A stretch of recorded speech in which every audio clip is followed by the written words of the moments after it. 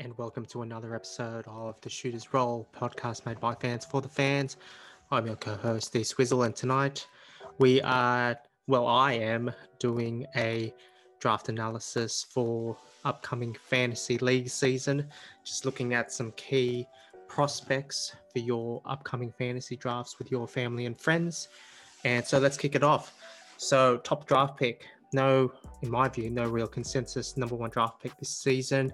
A lot of doubt and uncertainty surrounding James Harden, possible trade talks to Philadelphia, and the impact that will have on his numbers this coming season, and also his play and, his benching, really, or voluntary benching on his part if he does decide to take that approach. So there is a bit of risk when it comes to drafting Harden if you do have your number one draft pick for your league.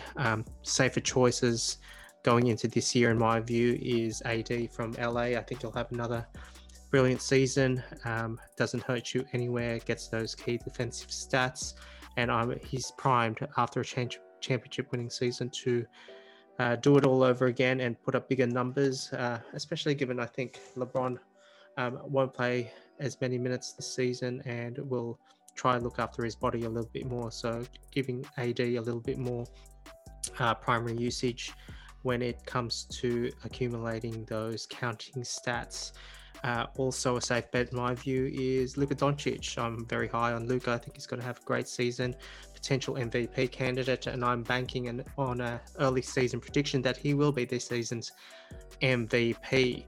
So I'm sure he'll drop quite gaudy numbers this year, triple-double size production from Luka. Let's look at further down the draft order in the first round. Later into that first round, I'm very high on Devin Booker and also Jason Tatum. I think both will have better seasons than their last, and that's building upon already great seasons that they did have. D-Book will be assisted this year by the coming on board of Chris Paul, which will make his job easier, getting more open looks, and also being having less attention being drawn on him given Chris Paul's play and also DeAndre Ayton's play as well this coming season. I think D-Book's going to have a great season, along with Jason Tatum. I think Jason Tatum's going to again take another leap forward, a big Mamba step in his development as a player, and in my view also will be in MVP discussions given that he will be the primary scorer there at Boston. With Kemba out with an early season injury, I think more is going to be placed onto Jason's broad shoulders to carry that team, and no doubt he and Jaylen Brown will do their best to keep the C's on top of the East. Let's look at some breakout candidates. These two names that I'm going to shortly drop. No big surprises here. They had great seasons, great breakout seasons last season, and I also think that they'll also have an even better season this year. Shai Gilgeous-Alexander, Yahoo is ranking him at number 26, and right behind him at preseason ranking at number 27 is Ja Morant. I think both those players will be the catalyst for their team to improve.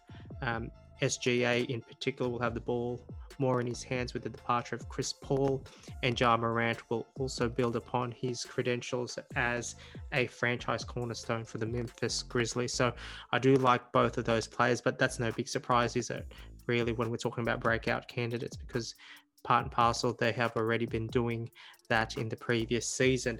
Now, here's the name that I'm going to drop in. I'm very high on this player going into this coming season, and I think there's been a lot of hype on him, and rightly so after his first preseason game. Christian Wood, center, power forward for the Houston Rockets. Be interesting to see how he gets on with James Harden, John Wall, and also the person that he's going to be competing for minutes on, which is DeMarcus Cousins. In his first game on Thursday, dropped 27 points, 10 rebounds, 2 assists, steal and a block, all in 24 minutes. He is the real deal. I think they paid him big bucks to produce, and I think Houston has got themselves a baller in Christian Wood. So expect big things from Christian Wood. He is going currently in the 4th round, and his average draft pick at the moment is actually climbing. Not climbing. Well, it's getting lower and lower when you think about getting closer to the top picks. You'll need to reach for him now, actually, in the 3rd round. I don't think he'll be there in the 4th round anymore. So if you want to take on board a high reward, and in my view, minimal risk player, I think Christian Wood's the way to go, especially in that key center position. Now, also in terms of breakout candidates, much can be said about Gordon Hayward, and he's moved to Charlotte. They've paid him the big bucks to be the franchise player there. Did suffer a preseason injury to his shooting hand, pinky finger. How that affects his play going forward, we will soon find out. But he's primed to be the primary scorer there in Charlotte, aptly supported there by Devontae Graham and Terry Rozier, and also 1st round draft pick LaMelo Ball. But it'll be on Gordon Hayward's shoulders to successfully pilot Charlotte into a more winning culture, and I think he will have a bigger season this season and return back to his all-star ways. Value picks, I'm just going to drop these names now because I think these are the key targets for you in those key middle to late rounds that will ultimately win you your fantasy league. Jonas Valanciunas is currently ranked at 49 in Yahoo standard play. Now, he's going to be a dominant force for the Grizzlies, especially with Jaren Jackson injured in the early part of the season. I think JV is going to have a great year. He's already shown some great mid-season form in preseason, and I would target JV in those middle rounds as a safe bet for that center position.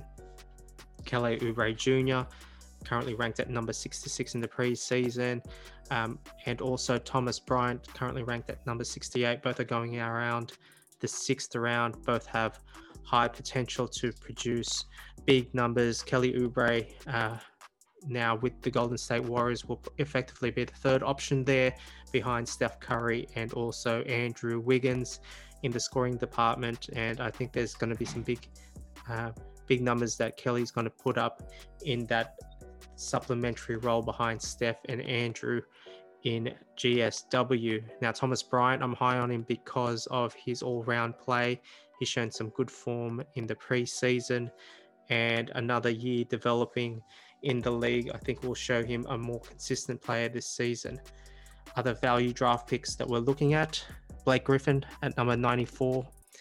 There is a bit of an injury risk to Blake, but going at 94, I think it's well worth the punt to draft Blake in that later round, as well as Markelle Fultz at number 95 as well.